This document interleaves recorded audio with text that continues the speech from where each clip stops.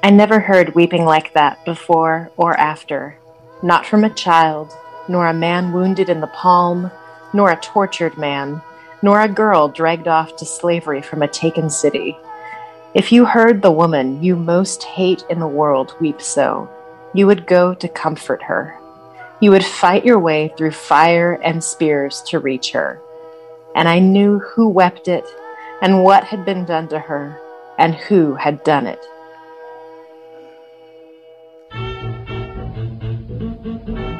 I was pointing out last time that the Christian life is simply a process of having your natural self changed into a Christ self.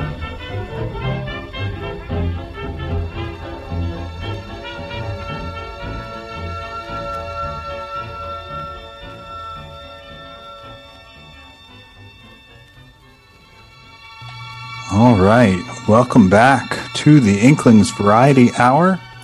C.S. Lewis wrote Till We Have Faces, a myth retold, quickly, in collaboration with his wife, Joy Davidman, publishing it in 1956. But he had really been developing it for 35 years, according to him, ever since his atheist undergraduate days.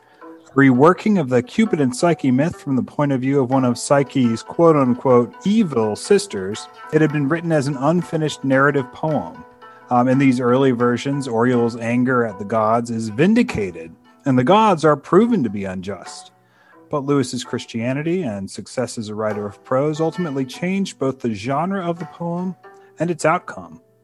After publication, Lewis considered it his finest novel.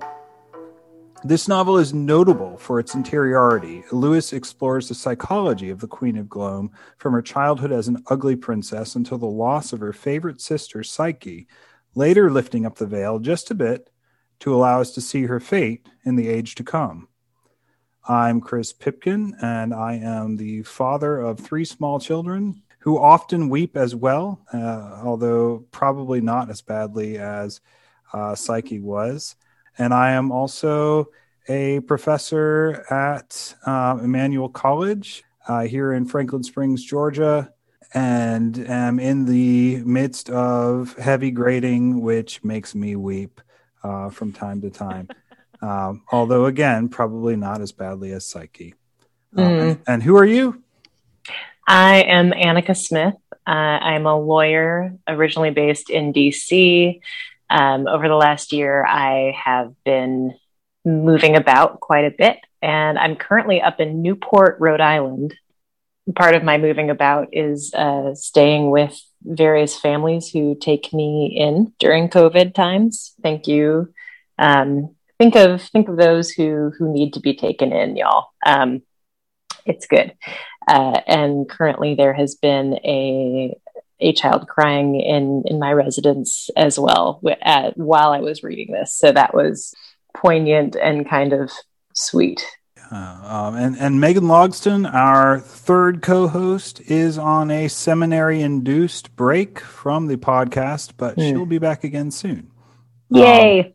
So, Annika, I feel like I got a little bit of an idea of how you're doing from that introduction. What's been going on? Well, moved up to Newport with my friends here for about a month, just helping out, and so thankful. It is beautiful. I've never been anywhere north of New York City on the East Coast. Oh, really? I'm originally from the West Coast, and it is just gorgeous. I was not ready.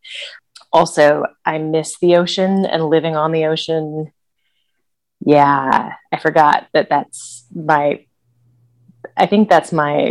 like platonic state is I'm supposed to live on the water. That's where I'm actually, maybe that's more Boethian. Like I'm meant to go to the water. I see water and I run into it. Wait, why is that Boethian?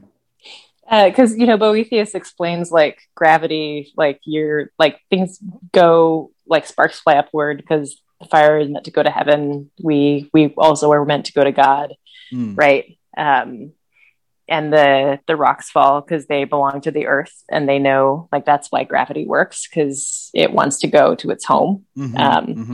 all the things that are made of earth. So yeah, I think I'm made of water, and I'm meant to be on the water. Yeah. I mean, most of us are made of water. We're all all a little briny. Yeah. No, I like that. Yeah, I remember, and I forget the piece where Lewis sort of explains the difference between. It's probably the discarded image. That's probably what it is. Yeah, where he talks about why is it more anthropomorphic to talk about things in the physical world inclining towards different directions. Why is that more anthropomorphic to talk about, rocks as though they desired to go down, and water as though it desired to go down, and fire as though it desired to go up, than saying that matter obeyed laws? Like, which is more, anthropomorphizing? Fair. Yeah, he talks about the kindly inclining of different matter. But yeah, I'm a sea person too. I really like the ocean, and I miss it because I didn't really get to visit it last year. As I'm sure many people did not. So maybe you've heard that like either you're a mountain person or you're an ocean person. Yes, I'm working on a theory that Tolkien is an ocean person and C.S. Lewis is a mountain person. Aren't they both? I mean, I think they are. They do both like both, but I think when it really comes to it, I feel like C.S. Lewis associates the divine with mountains more, and Tolkien associates this sort of desire for absolute with the ocean more. Although there's certainly Leaf by Niggle that sort of contradicts that.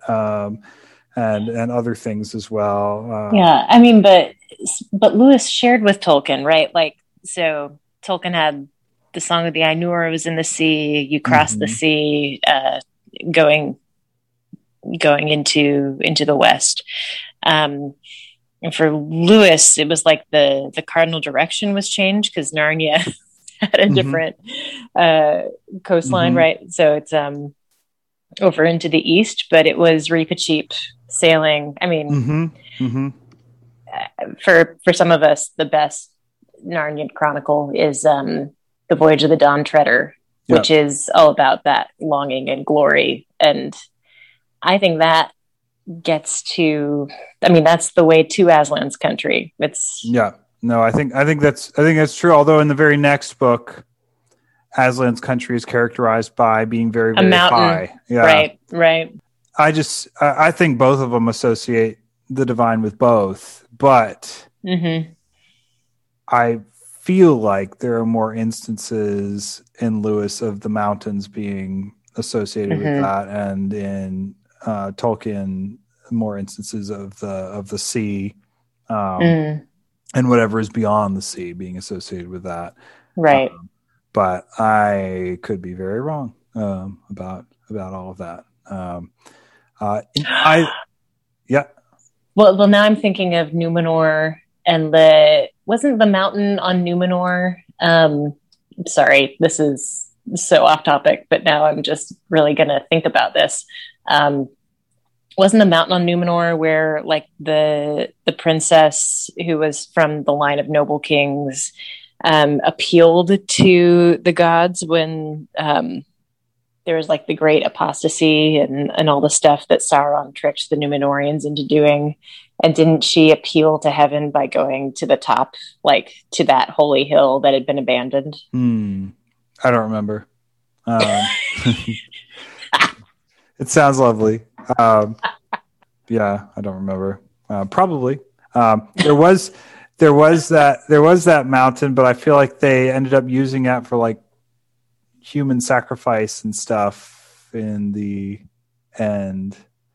But yeah, no, I think they profaned it, and then that's where she goes, and the gods send the great wave that takes out Numenor and takes out like half of Middle Earth.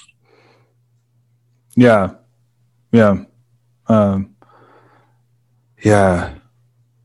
Well, listeners, we're too lazy to look it up after this, so feel free to email us at inklingsvarietyhour@gmail.com and set us straight. If we're wrong about any of this, I don't remember my Silmarillion well enough to be able to say one way or another. If that, yeah, but I'll take your word for it, Annika. If you're reasonably Thanks. sure.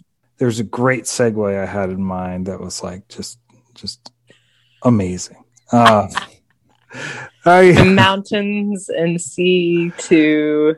So the sea and the mountains, the things that they have in common is that they are there's a sublimity to them, right? That, later on in sort of the history of aesthetics, the Romantics saw not just a kind of holy desolateness in the mountains and the ocean, or especially the mountains, right? Because obviously mountains have been associated with the holy before the Romantics ever came on the scene, but also a kind of aesthetically pleasing holy remoteness, right? That was bigger than people, and in some ways like akin to the majesty of God, right? That's you could call sublime. You could call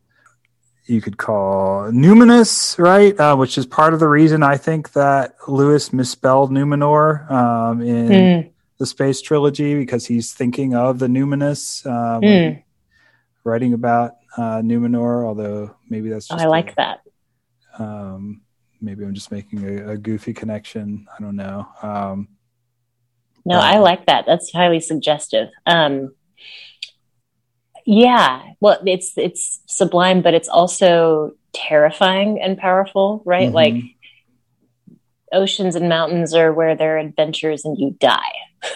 This is what kills you. Yeah, there's something of like, when Psyche talks about desire for death in an earlier chapter of Till We Have Faces, when she's in that little room with Orual, I can't quite sympathize, because she's linking it to a mountain, and I'm a sea person. And for me, like, if she had framed that in the context of the ocean, while I have no interest in drowning, like, ever, there's something about the immensity of the sea that envelops you and makes you feel almost sort of like nullifies your individuality, and is a kind of death, right? Or seems to, or whatever. And it's such a source of joy for me, and it always has been. Did you never have that longing, just like staring off? Man, I remember this as a young child. I would have dreams about a magical kingdom on the other side of the hills from our house. And like that longing when you look across the horizon, right, to the far side, and what's over those hills, what's over those mountains. Yeah. Right. Yeah, for sure. Seeing mountains gives me joy. It doesn't make me feel sort of swallowed up in an immensity. Well, okay, but also, like, you're an East Coast person. Your mountains aren't real mountains. Like, you're talking about hills. How dare you? If the Glomish Mountains are good enough for God to live on, then the Appalachians are good enough. No, God's at the top of Mount Rainier. That's fine. Oh, my goodness. Wow. All right. So here's a question I want to think about as we sort of talk about this portion of Till We Have Faces in chapter 14 and chapter 15. The piece that the paragraph that Annika read at the top is from chapter 15. We will get there. What comes before and sort of leads up to it. We also need to cover, and one reason that we need to do that is because we kind of need to determine the question of whether, in making the choice to do what the God has forbidden her to do, does Psyche sin? or does the sin just belong to Orual? Or is sin even a thing that traditionally understood should be like used in this conversation, right? Because this is kind of a mythic retelling of redemption. Should we tackle that now, or should we tackle that when we get to it? Shoot. Maybe when we get to it. I think that sounds good. Yeah. Yeah. So let's look at chapter 14. So Orual has just decided that, screw the fox. I'm going to go. I'm going to go right back up to the mountain, and I am going to do this thing that I've determined to do, where I will stab Psyche and kill Psyche rather than allow her to be sort of profaned. Isn't the word I want. What word do I want? Defiled? Yeah. There you go. Yeah, defiled by whatever criminal or beast or whatever it is that she's been lying with. And if need be, I'll kill myself as well. So she is making preparations, and the king, oddly enough, is about to leave to go hunting, and is very excited. And the whole palace kind of breathes a sigh of relief when the king leaves, and Bardia has stayed behind, and Orual is telling him, "All right, Bardia, come on, we need to go back up the mountain." And Bardia says, "No. The only reason I didn't get to go hunting was because I have to stay here and look after the palace. I can't go with you." And he's concerned, and he says, "And you can't ride. I wonder now, but no, that's foolishness. There's no horse to be trusted with a rider that can't ride. And a few days hence won't serve. The best would be to give you another man." And she says, "But Bardia, it must be you. No one else would be able. It's a very secret errand. I could let Graham off with you for 2 days and a night." "Who is Graham?" "The small dark one. He's a good man. But can he hold his tongue? It's more a question if he can ever loosen it. We get hardly 10 words from him in as many days. But he's a true man, true to me above all, for I once had the chance to do him a good turn. It will not be like going with you, Bardia." "It's the best you can do, lady, unless you can wait." But I could not wait, and Bardia had Graham called. He was a thin-faced man, very black-eyed, and I thought, looked at me as if he feared me. Bardia told him to get his horse and await me where the little lane meets the road into the city. So up she goes. This is not the romantic journey that she'd had a couple days before with Bardia. Yeah. Graham doesn't really want to talk to her. Touching me, yeah, unless it was my fantasy as one who touched a snake or a witch. Yeah. So not this. The weather's not very nice, but up she goes with Graham. So I don't know. It's a fun little, very subtle touch of humor in the book. I don't know that I have anything else to say about Graham, but I just kind of find him funny. Yeah, well, like he's later on when she comes back after her interview with Psyche, Graham is also just kind of a funny moment of like, this is reality. Okay. Yeah. Yeah. Poor Graham. Yeah. So she gets to Psyche's place at her, palace that she can't see. Looks like a valley. And she's determined to do what she has to do to get Psyche away from this thing, right? That she's convinced herself has her in its clutches, or this criminal that she's convinced herself has her in his clutches. Yeah, she's still kind of viewing her type of love as deeper and sterner, right? We might have been two images of love, her and Psyche, the happy and the stern. She's so young, so bright-faced, joy in her eye and limbs, I burdened and resolute, bringing pain in my hand. So I spoke truly, Maya.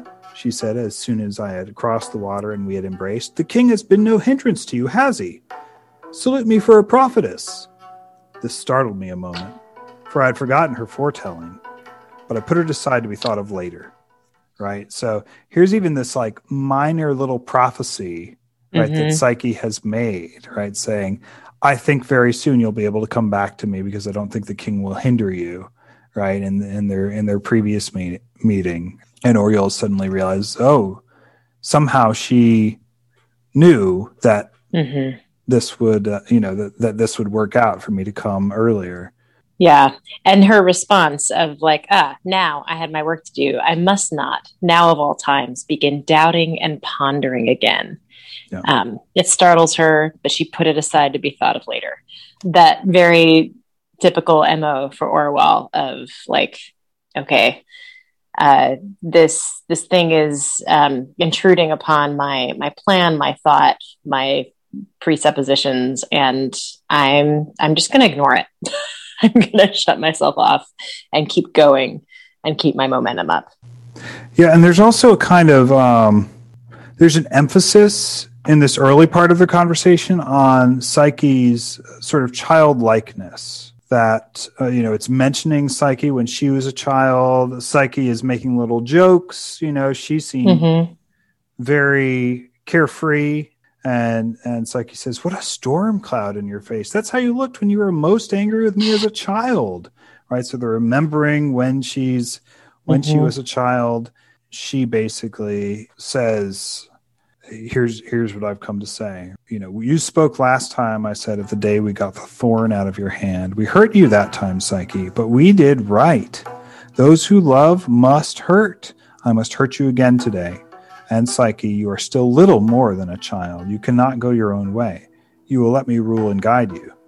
Or you will have a husband to guide me now. It was difficult not to be angered or terrified by her harping on it. I bit my lip and said, "Alas, child, it is about that very husband, as you call him, that I must grieve you." I looked straight at her eyes and said sharply, "Who is he? What is he?" "A god," she said, low and quivering. "And I think the god of the mountain." Right? So she's, at this point, even though Psyche is wise and Oriole is foolish, the parts that they're playing are the part of the very grave parent and the child. Psyche is full of faith, and Oriole is trying desperately to recapture her old authority over Psyche. And then this kind of changes through the course of their conversation, which is interesting. Right. Like, is the faith that Psyche shows, is this naivete like a child, or is this trust that comes from experience and not needing to know all the details and everything to it, right? Yeah. And she makes Psyche angry a few times as she's sort of saying, "Oh, this is some sort of thing, right? This is there's no end to the secrecy of this husband, as you call him. Child, has his vile love so turned your brain that you can't see the plainest thing? A god? Yet on your own showing he hides and slinks and whispers, 'Mum,' and keep counsel, and don't betray me like a runaway slave." I'm not certain that she listened to this. What she said was, "The fox too, that is very strange," because Oriole has told her that the fox and Bardia agree with her about this, right? She says, "Neither he nor I nor Bardia believes for one moment in your fancy that it is the god, no more than this wild heath is a palace. And be sure, Psyche, that if we could ask every man and woman in Glome, all would say the same. The truth is too clear." "But what is all this to me? How should they know? I am his wife. I know." "How can you know if you have never seen him?" "Oriole, how can you be so simple?" How could I not know?" "But how, Psyche? What am I to answer such a question? It's not fitting. It is, and especially to you, sister, who are a virgin." That matronly primness from the child she was went near to ending my patience. It was almost, but I think now she did not mean it, as if she taunted me, yet I ruled myself. "Well, if you are so sure, Psyche, you will not refuse to put it to the test." "What test? Though I need none myself. I have brought a lamp and oil. See, here they are." set them down beside her. Wait till he or it sleeps. Then look. I cannot do that. Ah, you see? You will abide no test. And why? Because you are not sure yourself. If you were, you'd be eager to do it. If he is, as you say, a god, one glimpse will set all our doubts at rest. What you call our dark thoughts will be put to flight, but you daren't. Oh, Orual, what evil you think. The reason I cannot look at him, least of all by such trickery as you'd have me do, is that he has forbidden me. I can think. Bardia and the fox can think of one reason only for such a forbidding, and of one only for your obeying it. Then you know little of love. You fling my virginity in my face again, do you? Better it than the sty you're in. So be it. Of what you now call love, I do know nothing. You can whisper about it to Redival better than to me, or to Ungit's girls maybe, or the king's doxies. I know another sort of love. You shall find what it's like. You shall not... Orual, you are raving, said Psyche, herself unangered, gazing at me large-eyed, sorrowful, but nothing humble about her sorrow. So I don't want to say the balance tips here, but Orual's sort of motherly protectiveness of Psyche is sort of revealed for the raving sort of selfishness that it is. And Psyche comes out more queenly here, right? Mm-hmm. Right. It begins and she's making the case, right? Like, think through it, the logic of it. Nothing that's beautiful hides its face. Nothing that's honest hides its name. In your heart, you must see the truth. Whose bride were you called? The brute's. Like she's like teaching a lesson. You can almost hear the fox's logic coming through here. Either a monster or a salt villain. And then as she keeps going, more of how she has wronged Psyche and what she's done. She also told the fox and Bardia Psyche's story, and that is its own betrayal. Psyche says, "You've told them my story, Orual. It was ill done. I gave you no leave. My lord gave no leave. Oh, Orual, it was more like Bada than you." And I love that telling other people's stories brought me right back to Lucy with the Magician's Book in The Voyage of the Dawn Treader, where she used the spell book to spy on some of her friends and learn some things that were not pleasant for her to know. And she was told by Aslan, right, that was not hers to know. And when she asked about the star, that's not, let's see, was that on the other island when it's like not the other star's story to tell? And Lewis uses that exact phrase, like that's not his story to tell. That's not my story to tell. But that there's a betrayal, even if no one has said, oh, hey, don't tell anyone this. There's a betrayal in just sharing these stories, other people's stories where you haven't been given leave, and betrayal there. Yeah. And then she also then goes on to, when, as you said, Psyche is confused that the fox would have believed in the brute. Orual says, I had not said he did, or the narrator, Orual, right, looking back, and begins to process this. But if that was what she took out of my words, I thought it no part of my duty to set her right. It was an error helping her towards the main truth. I had need of all help to drive her thither. So we see how unscrupulous she is. She's not going to correct her misunderstandings. She's going to mislead and twist the truth. And as she keeps going with that misleading, then we even get to that I can think, Bardia and the fox can think of one such reason only. Well, no, Bardia and the fox actually think two very different reasons only for the forbidding of seeing the god.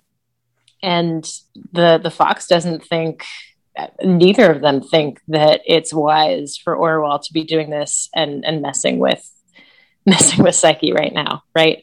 So you can see she's disintegrating from that beginning, it keeps getting worse until the raving happens. And I think that's also really subtle. Yeah, absolutely. And I think with Orual, like we've, sort of talked about before, she has enough of the fox's logic in her. It's not that she doesn't believe in the gods, but that she expects them, if they're good, to reason like people do. But the Gloamish person in her doesn't allow that to make her purely a rationalist, like the fox seems to be, right? She's not a stoic. To her, Bardia's explanation and the fox's explanation, to the extent that they support the idea that something disagreeable has psyche, they are saying the same thing. But to Bardia, when he says something like, it's something that would rather not be looked at, his takeaway is not, therefore go and get that girl away from that thing that, it's like, this is something completely holy and weird and beyond me, right? And meanwhile, the fox wants to rescue Psyche, but it's not out of a purely possessive love, like Orual's love, seems to be. But yeah, there's this odd melding of the two ways of viewing the gods and of holy things that Orual is kind of able to twist both to condone what she desires, and what she desires is Psyche for herself, entirely for herself. And so because that's how she feels, and when Psyche says, "Dear Maya, my duty is no longer to you," she says, "Then my life shall end with it," said I. I flung back my cloak further, thrust out my bare left arm, and struck the dagger into it till the point pricked out on the other side. Pulling the iron back through the wound was the worst pain, but I can hardly believe how little I felt it. "Orual, are you mad?" cried Psyche, leaping up. "You'll find linen in that urn. Tie up my wound," said I, sitting down and holding my arm out to let the blood fall on the heather. I had thought she might scream and wring her hands or faint, but I was deceived. She was pale enough, but had all her wits about her. She bound my arm. The blood came seeping through fold after fold, but she staunched it in the end. My stroke had been lucky enough. If I had known as much then as I do now about the inside of an arm, I might not, who knows, have had the resolution to do it. So this is her showing her, listen, I am serious. I will kill myself if you don't do what I'm asking you to do, and, do the thing that your husband has forbidden you by shining the light on him and seeing what kind of a person or monster he is. Swear on this edge with my blood still wet on it that you will this very night do as I have commanded you, or else I'll first kill you and then myself. Orual, said she, very queen-like, raising her head, you might have spared that threat of killing me. All your power over me lies in the other. Then swear, girl. You never knew me break my word. The look in her face now is one I did not understand. I think a lover, a man who loved, might look so on a woman who had been false to him. And at last she said, you are indeed teaching me about kinds of love I did not know. It is like looking into a deep pit. I am not sure whether I like your kind better than hatred. Oh, Orual, to take my love for you, because you know it goes down to my very roots and cannot be diminished by any other newer love, and then to make of it a tool, a weapon, a thing of policy and mastery, an instrument of torture. I begin to think I never knew you. Whatever comes after, something that was between us dies here. Right, so she agrees to do this, right? And says, if I do, it will not be for any doubt of my husband or his love. It will only be because I think better of him than of you. He cannot be cruel like you. I'll not believe it. He will know how I was tortured into my disobedience. He will forgive me. He need never know, said I. The look of scorn she gave me flayed my soul, and yet this very nobleness in her, had I not taught it to her? What was there in her that was not my work? And now she used it to look at me as if I were base beneath all baseness. You thought I would hide it? Thought I would not tell him? She said. each word like the rubbing of a file across raw flesh. Well, it's all of a piece. Let us, as you say, make an end. You grow more and more a stranger to me at each word. And I had loved you so, loved, honored, trusted, and while it was fit, obeyed. And now, but I can't have your blood on my threshold. You chose your threat well. I'll swear. Where's your dagger? So I had won my victory, and my heart was in torment. So yeah, that's how she gets Psyche to agree to do this thing, right, and to disobey her husband. Lewis seems to be interested in these sort of moments when an otherwise perfect person can make the choice to sin or not. If you've read Paralandra, which I'm sure we'll get to one day, it's kind of a similar idea, right? Like let's go back to the Garden of Eden and figure out, how does someone who is perfect come to make the choice to sin? I was just wondering, do you think Psyche sins here? If so, does that mess with the allegory of it all? The allegory isn't that Psyche. Well, depends on what level of allegory you mean. If we are all Psyche, then no, right? Like that's very obviously fine for her to not be perfect. And in her choosing Orwell and choosing to give in, like, isn't that a failure of not choosing her husband, who does have the better claim and who did who forbade her? Yeah, no, I think she does sin in the sense of betraying a trust, and that circumstances wouldn't have. I think she is right that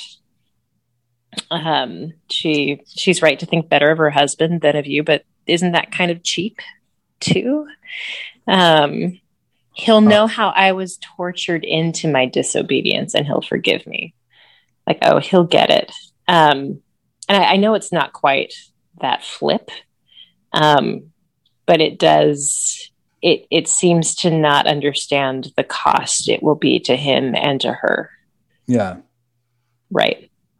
But it's also, though, it's not a cost to him in this, right? I mean, if it was The Lion, the Witch, and the Wardrobe, sure. Aslan gets led to the stone table, but there's no stone table here.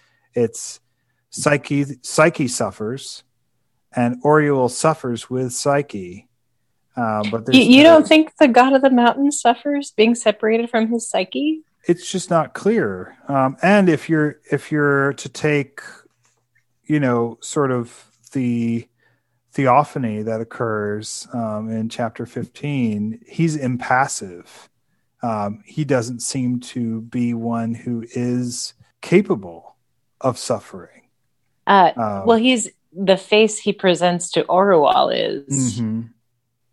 I don't think that's necessarily his only face. Yeah. Right, because that's also the rejection that she feels. Yeah. I mean, I'm trying to square. I realize that this is sort of what if it's a dramatization of the idea that pagan theology could have had truth in it, right? Mm-hmm. And that would have been connected to and ultimately fulfilled in Christ, right? For sure. But there's also, I don't want to ignore, I guess, the apparent differences that you do have between Christ in the New Testament is not the son of a vengeful goddess of love who maybe is a shadow of human nature when it is contrasted with the divine, but maybe is also just a vindictive goddess. But isn't that that's a separate question than where we started, right? The question of, because the god of the mountain isn't really Aslan-ish, right? Like it's not a strict allegory. Right. Like it's not, here is Christ and you mess up and then he banishes you. Right. Yeah. Right. It's the question of, is Psyche wrong? I have no idea. And I can really see it either way. I can see it as a, what I wrote in kind of the notes as we were preparing for this, which, believe it or not, listeners, we do prepare for these episodes, at least a little bit. It reminded me a bit of Milton's Adam in Paradise Lost, who sort of chooses to sin after Eve sins because he wants to be together with Eve and doesn't want to lose her, which Milton apparently still faults her for, because Adam sort of, their love spoils essentially once they both fall, right? But the difference is that with this, we don't really see Psyche running away weeping, but that's it. We don't see Psyche again, really, other than this kind of, we don't see her kind of corrupting at all. If she does, right? And I'm inclined to think she doesn't, because it seems to almost be have you ever seen that 1980? Here we go again. Have you ever seen that 1980s movie Twins? Yes, with Danny DeVito and Arnold Schwarzenegger. And Arnold Schwarzenegger is like the twin that got all the good qualities, and Danny DeVito is the one who got all the bad qualities. Well, Oriole is kind of like the Danny DeVito to Psyche's Arnold Schwarzenegger. Like, it seems like Oriole is like the shadow self of Psyche almost, right? In this weird way.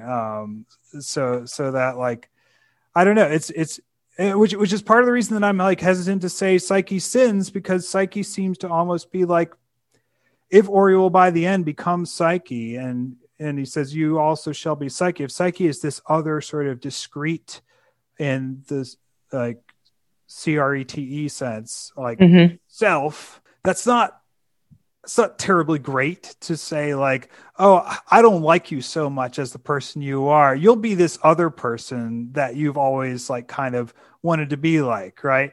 But rather, you also shall be Psyche should mean you also will be this perfect, this like platonic ideal of the perfect human, right? And right, but isn't Psyche herself taken up into that as well? And isn't... Yeah, that's the thing. And it's just driving me crazy about this book as much as I love it. It's just, Isn't that the mystery of, maybe, is it also just the mystery of being a bride in the church, and like the church being such a mess, other Christians being such a mess, and betraying you, betraying each other, you betray them, and yeah, we're all going to look like Jesus one day, like, and his perfect, spotless bride. Yeah, I like that. Yeah, there's a deeper mystery here, just as obviously for all our theology, there are mysteries that theology does not adequately trace. It's fascinating. You mentioned Shusaku Endo's novel. Yeah, well, you're talking about because Psyche's betrayal of the god, like the god of the mountain can take it, we assume, and she's doing it to save Orual. Like, she's not doing it to save herself. She's doing it to prevent someone else's suffering. And Silence can really, the book by Endo, and then the movie that came out a few years ago from Scorsese, the priest is confronted with his congregants being tortured, and the people in charge torturing everybody. They challenge him, like, why won't you just apostatize? Why won't you reject Christianity? Just say it's all false.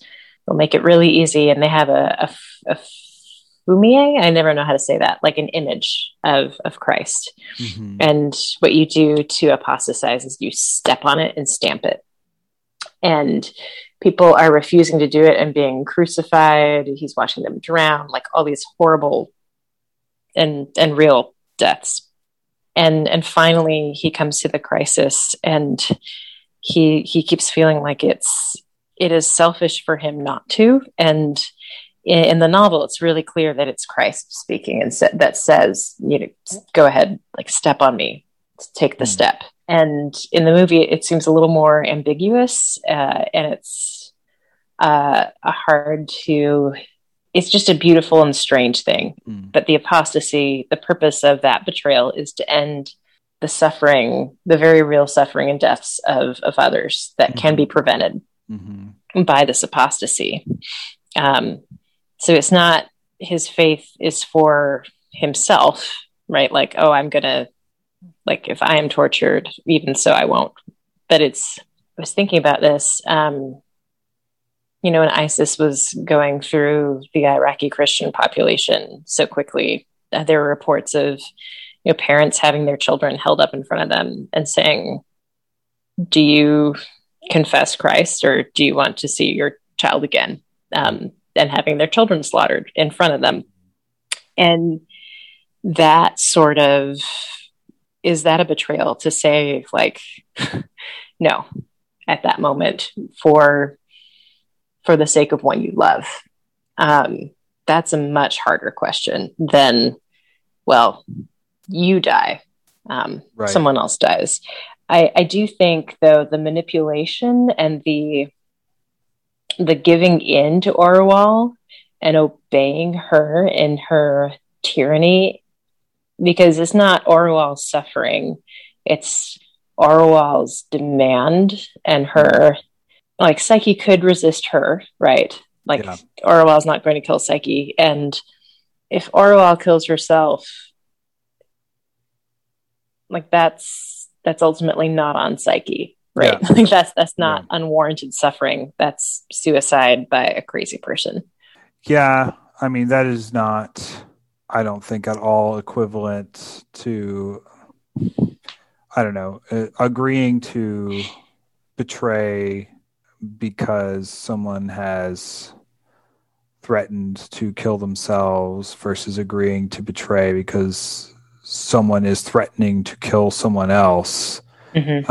I think seem like, now that you've mentioned the thing with ISIS and stuff, I'm like, that is completely, that's very different. Yeah. That's just, a whole level of awful that Lewis doesn't really go here in this book, which is good. And I don't think they could redeem Oriole if it did, as a character anyway.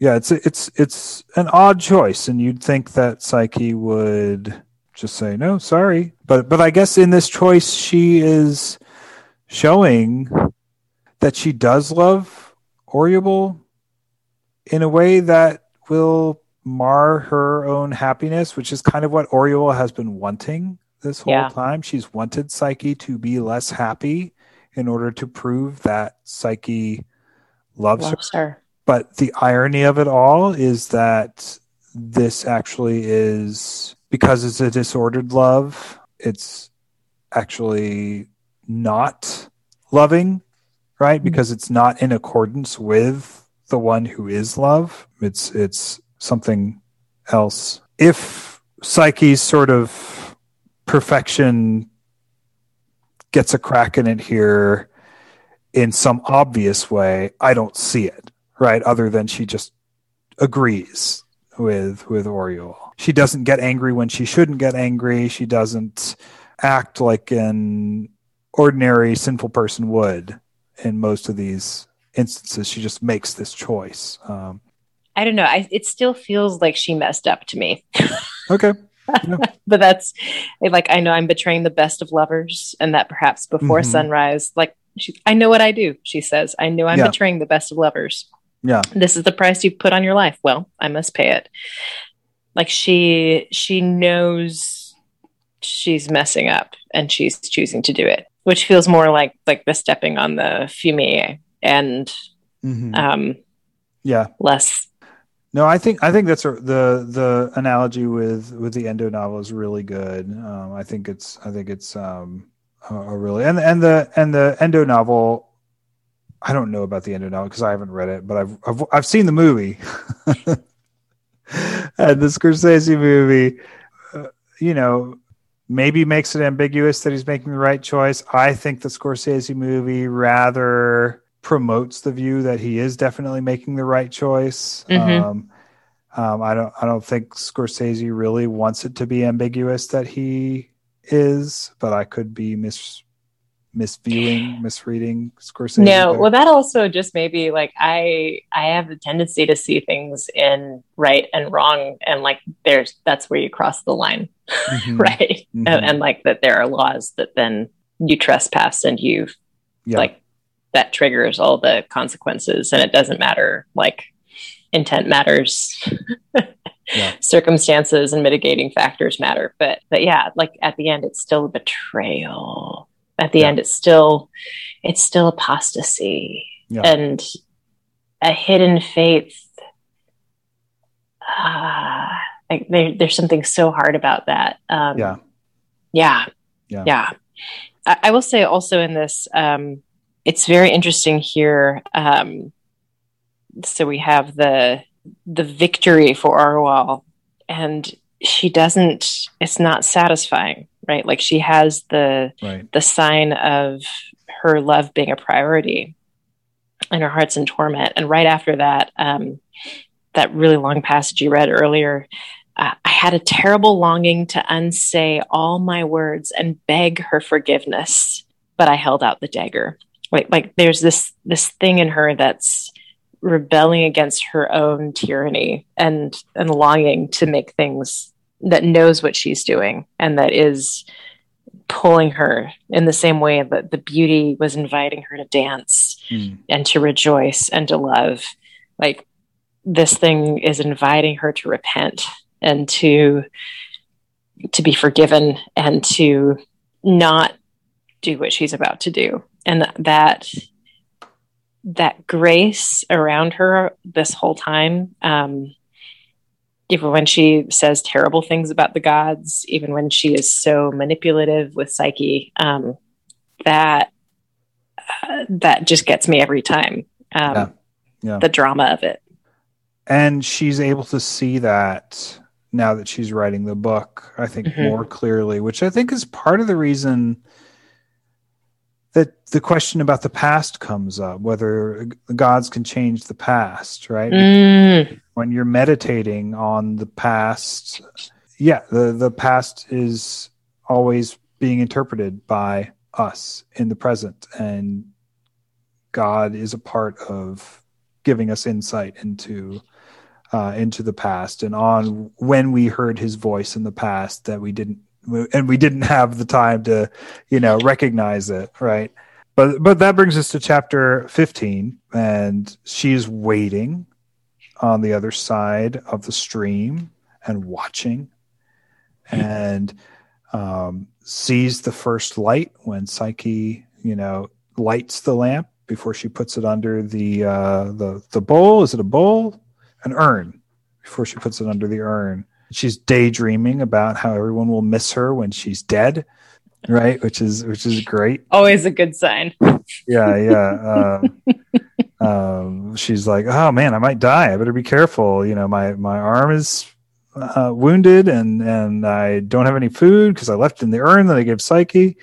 For at once, leaping over all question of how it should come about, I saw myself laid on the pyre, and Psyche, she knew now, she loved me again now, beating her breast and weeping and repenting all her cruelties.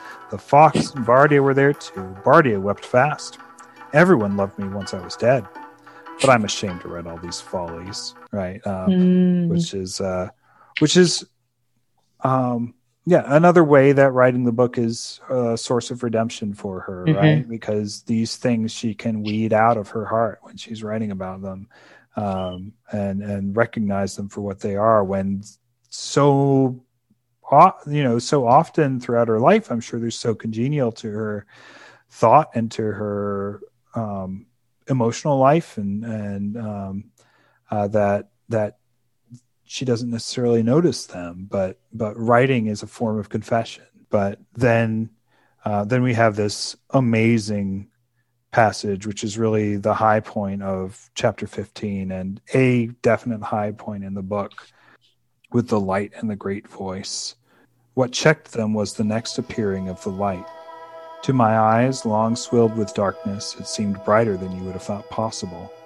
Bright and still, a home-like thing in that wild place. And for a time longer than I'd expected, it shone and was still, and the whole world was still around it. Then the stillness broke. The great voice, which rose up from somewhere close to the light, went through my whole body in such a swift wave of terror that it blotted out even the pain in my arm. It was no ugly sound. Even in its implacable sternness, it was golden. My terror was the salute that mortal flesh gives to immortal things. And after, barely after, the strong soaring of its incomprehensible speech, came the sound of weeping. I think, if those old words have a meaning, my heart broke then. But neither the immortal sound nor the tears of her who wept lasted for more than 2 heartbeats. Heartbeats, I say, but I think my heart did not beat till they were over. A great flash laid the valley bare to my eyes. Then it thundered as if the sky broke in two, straight above my head. Lightnings, thick followed one another, pricked the valley, left, right, near and far, everywhere. Each flash showed falling trees. The imagined pillars of Psyche's house were going down. They seemed to fall silently, for the thunder hid their crashing. But there was another noise it could not hide. Somewhere away on my left, the walls of the mountain itself were breaking. I saw, or thought I saw, fragments of rock hurled about and striking on other rocks and rising into the air again like a child's ball that bounces. The river rose so quickly that I was overtaken by its rush before I could stumble back from it, wet to my middle. But that made little odds, for with the storm there had come a tyrannous pelting rain. Hair and clothes were already a mere sponge. So it kind of works, but not exactly in the way that she wants it to, right? Psyche does run away weeping, but runs somewhere else.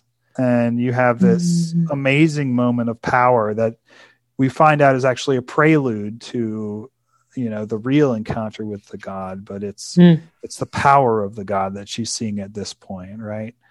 And the sense of the numinous, right? My terror was the salute that mortal flesh gives to immortal things. And she interprets this as a good sign. Yeah. This shows that this is an awful thing, right? Look at how much destruction he's causing, right? He's throwing some kind of a fit. So she would at least know this was some kind of awful thing that she'd been with, right? And we could at least die together, if nothing else, and she could die undeceived. And then, in the midst of all this, when she's trying to get out of the way and get to Psyche, maybe she has her encounter with the god. There came as if it were a lightning that endured. That is, the look of it was the look of lightning, pale, dazzling, without warmth or comfort, showing each smallest thing with fierce distinctness, but it did not go away.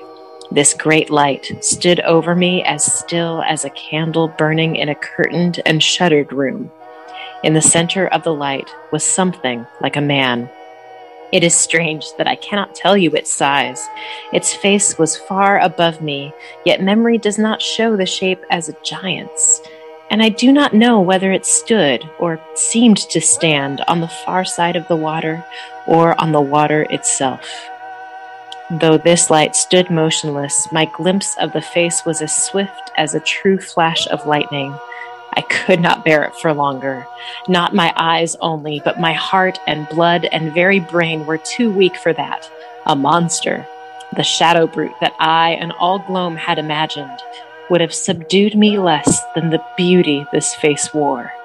And I think anger, what men call anger, would have been more supportable than the passionless and measureless rejection with which it looked upon me.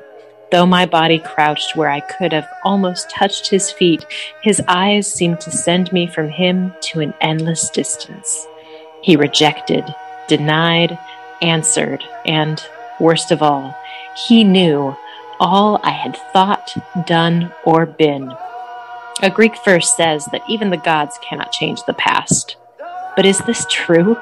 He made it to be as if, from the beginning, I had known that Psyche's lover was a god, as if all my doubtings, fears, guessings, debatings, questionings of Bardia, questionings of the fox, all the rummage and business of it, had been trumped up foolery, dust blown in my own eyes by myself.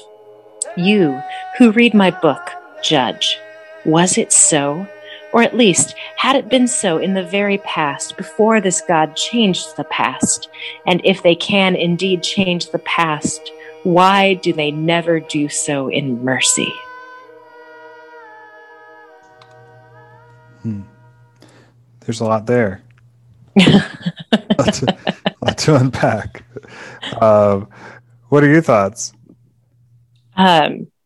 The beauty and the passionlessness, right? Like you said before, like he's immovable, right? By losing Psyche, but I don't know that it's by losing Psyche here, right? So much as just the passionless and measureless rejection. Like there's no end to it. Like you can't. It's more of a distance that comes to mind, like just he's at such a remove, and that is the terror, where he's rejecting and answering all of her complaint, really, that has been against the mystery of him and his claim to Psyche this whole time. Yeah, I mean, she says he's not ugly. He's actually dazzlingly beautiful, but it would be easier to look at him if he was the shadow brood, if he was some, contemptible creature or ugly thing. But yeah, and then the other thing is he's not angry. Yeah. Right. But it would be easier if he was angry, right? That there's a kind of, there's just some thing about his holiness that the best analogy, a lot of times, I don't know if it's the best, but an analogy that people reach for is wrath and a kind of monstrousness, right? At least, a lot of religions have, paint their gods as something that looks like monsters, because you can't really depict that of which we are all images, right? You can't really get to that, and that's their way of expressing the sort of ineffability of God, or of the gods. It's interesting how both ugliness and anger would have been more supportable than the passionless and measureless rejection with which it looked upon me, which is odd. Yeah, he rejected, denied, answered, and worst of all, he knew all that I had thought, done, or been. Yeah, which, like, you would think that someone who doesn't want the gods in her business would be fine with him rejecting her, but she's not. It's worse than anger to her. And remember, she volunteered to be the sacrifice, right? Like she said, "Well, let them take me." Like not let me be the sacrifice. And the king laughed. Like, who? And that's when he showed her, "This is what you are, the rejected one," right? Yeah. Yeah. And yeah, I mean, this really does address the central question of the book: why must holy places be dark places, right? Psyche goes and looks at that which she's not supposed to look on, and finds out it's not because he's a normal person. It's not because he's a monster. It's because when you do see his face, he is so unbearably bright that you're not, it's an experience for which neither of them are ready yet. Oh, I just, sorry, made a connection. It's the bright face, reminded me of Moses going up to the mountain, and the brightness of his face when he came back from his encounter with God being so much that the Israelites cried out, and they were like, dude, you got to put something on that. Like, we can't stand to even look at you in the reflected glory. And he had to wear a veil. Right. And the times when, was it Elijah, God hid in the cleft of the rock and said, I'll make my glory. Moses. I think that's Moses too, but Elijah heard a still small voice. Okay. Yeah. Where it's like, I'm going to put you in the cleft and I'm going to pass you by and I'm going to let you see like my back. Yeah. That's Moses. Yeah. Yeah.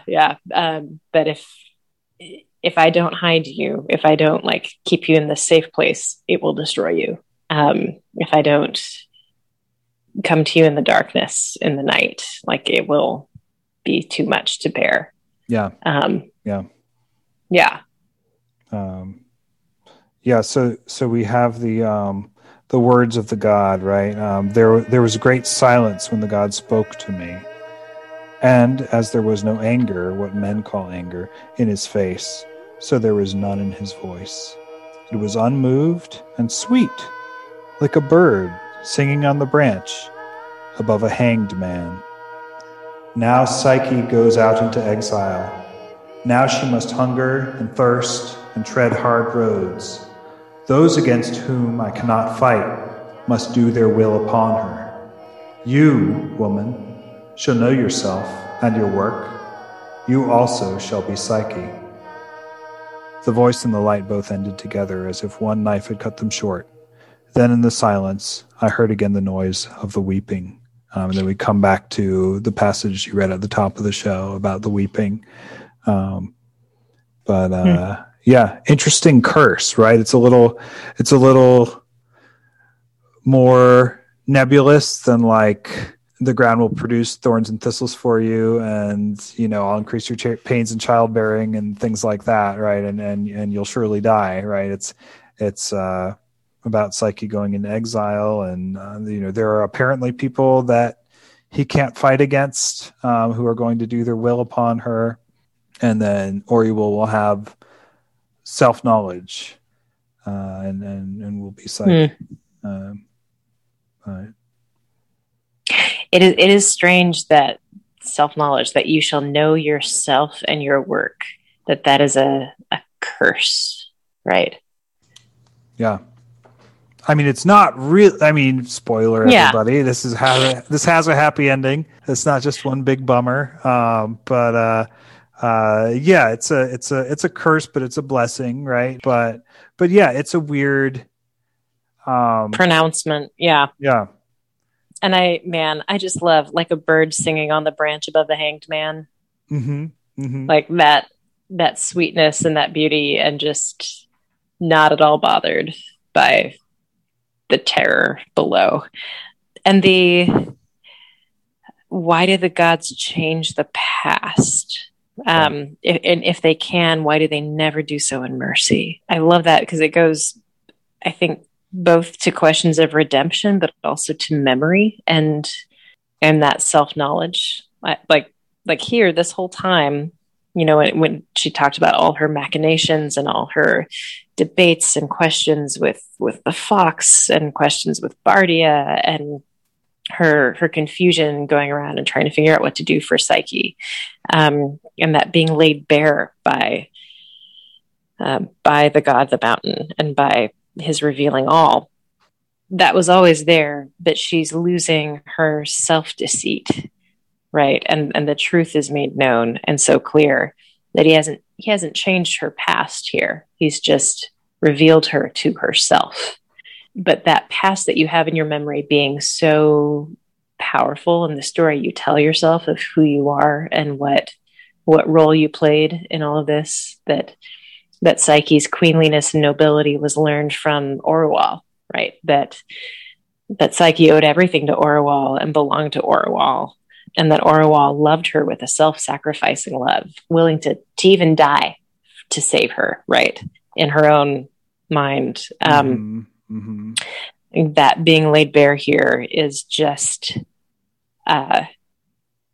so profound, and so painful but beautiful to see. And then also the question of redemption. Do they never do so in mercy?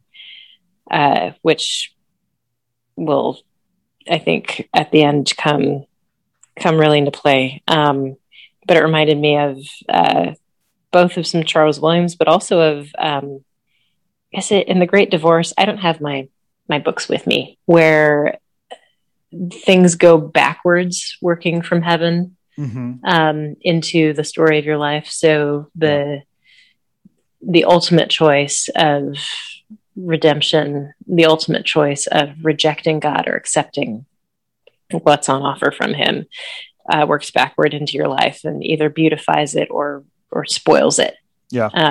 Right.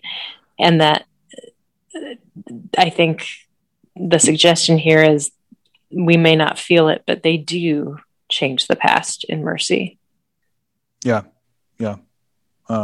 Or in judgment, right? In the Great Divorce, right? Right. I mean, not as much here, but the damned will say we have always been in hell, right? And the blessed will say we have always been in heaven, is what they say in the Great Divorce, because the property of either is eternal, and so it that choice that you make in time transforms your entire life up until that moment of choice, and also afterwards.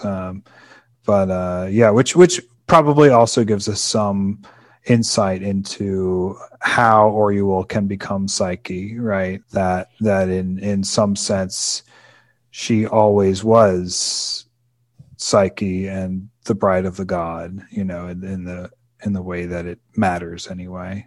Yeah, it is interesting also that there's just mass destruction, right? When this happens, right? I could see the god's anger when day broke. I could see what the god's anger had done to the valley. It was all bare rock, raw earth, and foul water, trees, bushes, sheep, and here and there a deer floated in it. If I could have crossed the first river in the night, it would not have profited me. I should only have reached the narrow bank of mud between it and the next. So everything's just laid waste, which is interesting.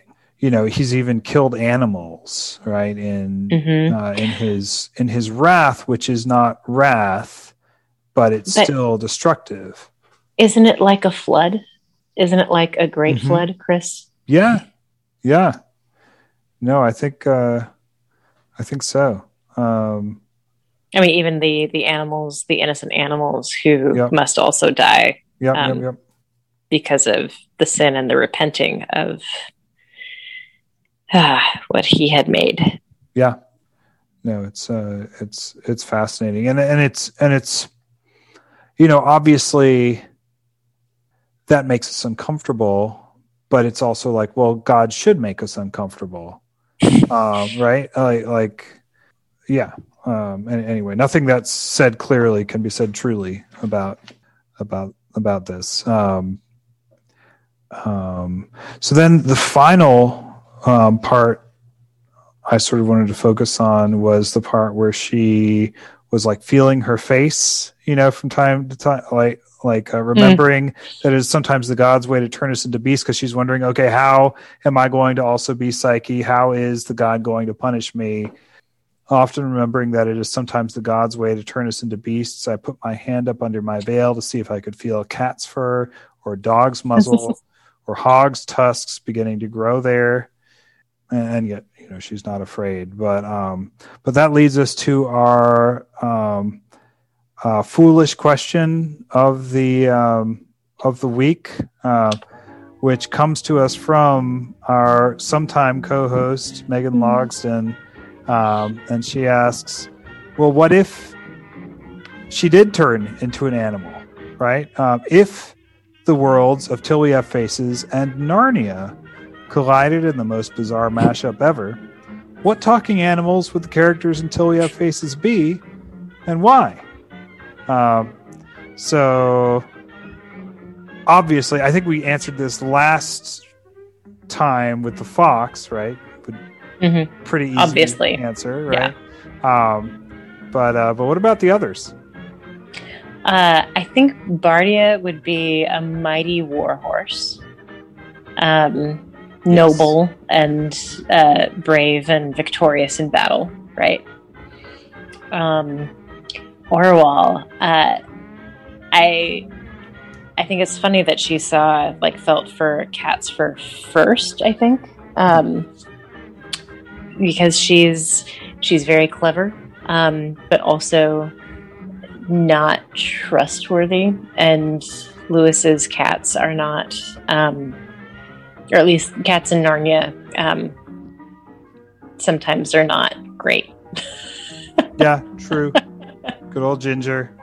And Ginger is punished by the wrath of Aslan, in the last battle.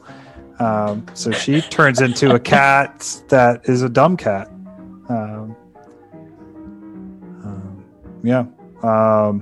Redival. I don't know. I could see Bata as a kind of like hen, like in that Robin Hood, with the what's her name? Cluck, the Disney something one or other. Yeah. I like that.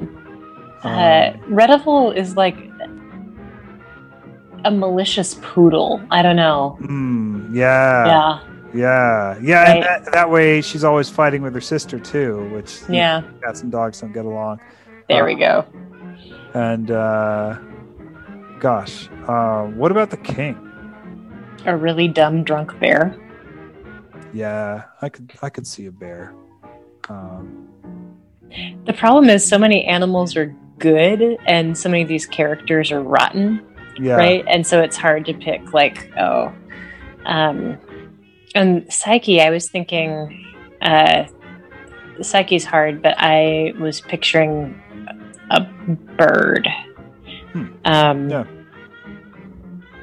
No, I think that's really appropriate because the bird is a symbol for the soul. Yeah. Oh, well, there you go. Yeah. That works. So I would say the priest too, though, would be a bird. It would be like a vulture, more like a Tash figure. Yeah. And I guess the god of the mountain would have to be a lion, because otherwise it gets really weird. Because Aslan and the god of the mountain should probably be the same person, or maybe like in the same godhead in some weird like aspects of the godhead that people on Earth aren't privy to. I don't know. Some more light heresy for you listeners. Come to this podcast for that sort of thing.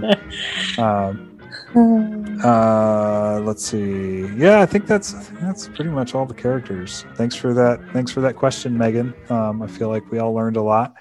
Is there anything else you wanted to note?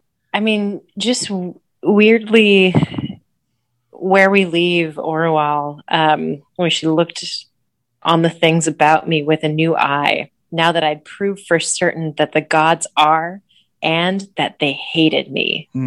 I love that her lawyering for herself is so it's easy for her to fall right back into this just goes to prove everything I already thought, right?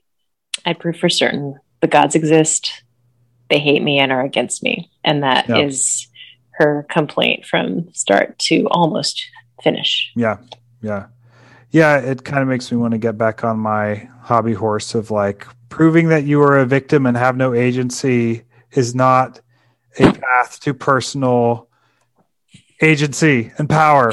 It's just not. Anyway. Yeah, it also reminds me of this, the moment in the Witches' Sabbath in Not Descendant Hell. The one we read. War in Heaven. War in Heaven. There we go. Yeah, where Persimmons has a kind of divorce from all things, right? Where Persimmons is like, everything is now my enemy, because of course, once God is your enemy, all created things are also against you, right? Or at least from your perspective, they are. Even if God ends up making them instruments of your redemption, regardless, as he does in Persimmon's case. Yeah. And then one more thing, just to finish Man. But you also shall be Psyche, meant that if she went into exile and wandering, I must do the same. And she's thinking about this and thinking, actually, like, this is a gift. Like, she sees it as a good thing, and you can see glimmers of redemption here. If I could have borne hers as well as my own, but next best was to share. And with this, I felt a sort of hard and cheerless strength rising in me. I would make a good beggar woman. I was ugly, and Bardia had taught me how to fight. And that sort of strength that buoys her through the rest of her life, the hard and cheerlessness that she faces the world with, because she has this awareness of communion with Psyche in this suffering, that she can't bear Psyche's, and she caused Psyche's pain in so many senses, but that she gets to join her is its own gift. Yeah, I think you're right. It's a glimmer of what redeems her. This sort of, and I really think Lewis, obviously, and Megan, I hope you're listening, but Lewis obviously influenced by Williams here, right? And his coherence. No. Yeah. Coherence. This idea that the way to redemption is taking on each other's sufferings, right? And even mystically taking on each other's sufferings, which obviously is what's definitely going on here, and we'll see this even more, toward the end of the book. But yeah, the next best was to share. The hard cheerlessness also works against her redemption, it seems, as the book goes on. But we'll talk about that. But yeah, I think you're absolutely right. Like, this is a moment in which her love for Psyche, actually there is a glimmer of actual love in there, right? And that spark or coal can be blown into flame, right, or transformed into an actual love, right? Which is beautiful. All right, well, listeners, thank you all for joining us as we talk about these really climactic chapters. And until next time, you also shall be Psyche. Next best is to share. You take that however you want to take it, whatever that means to you.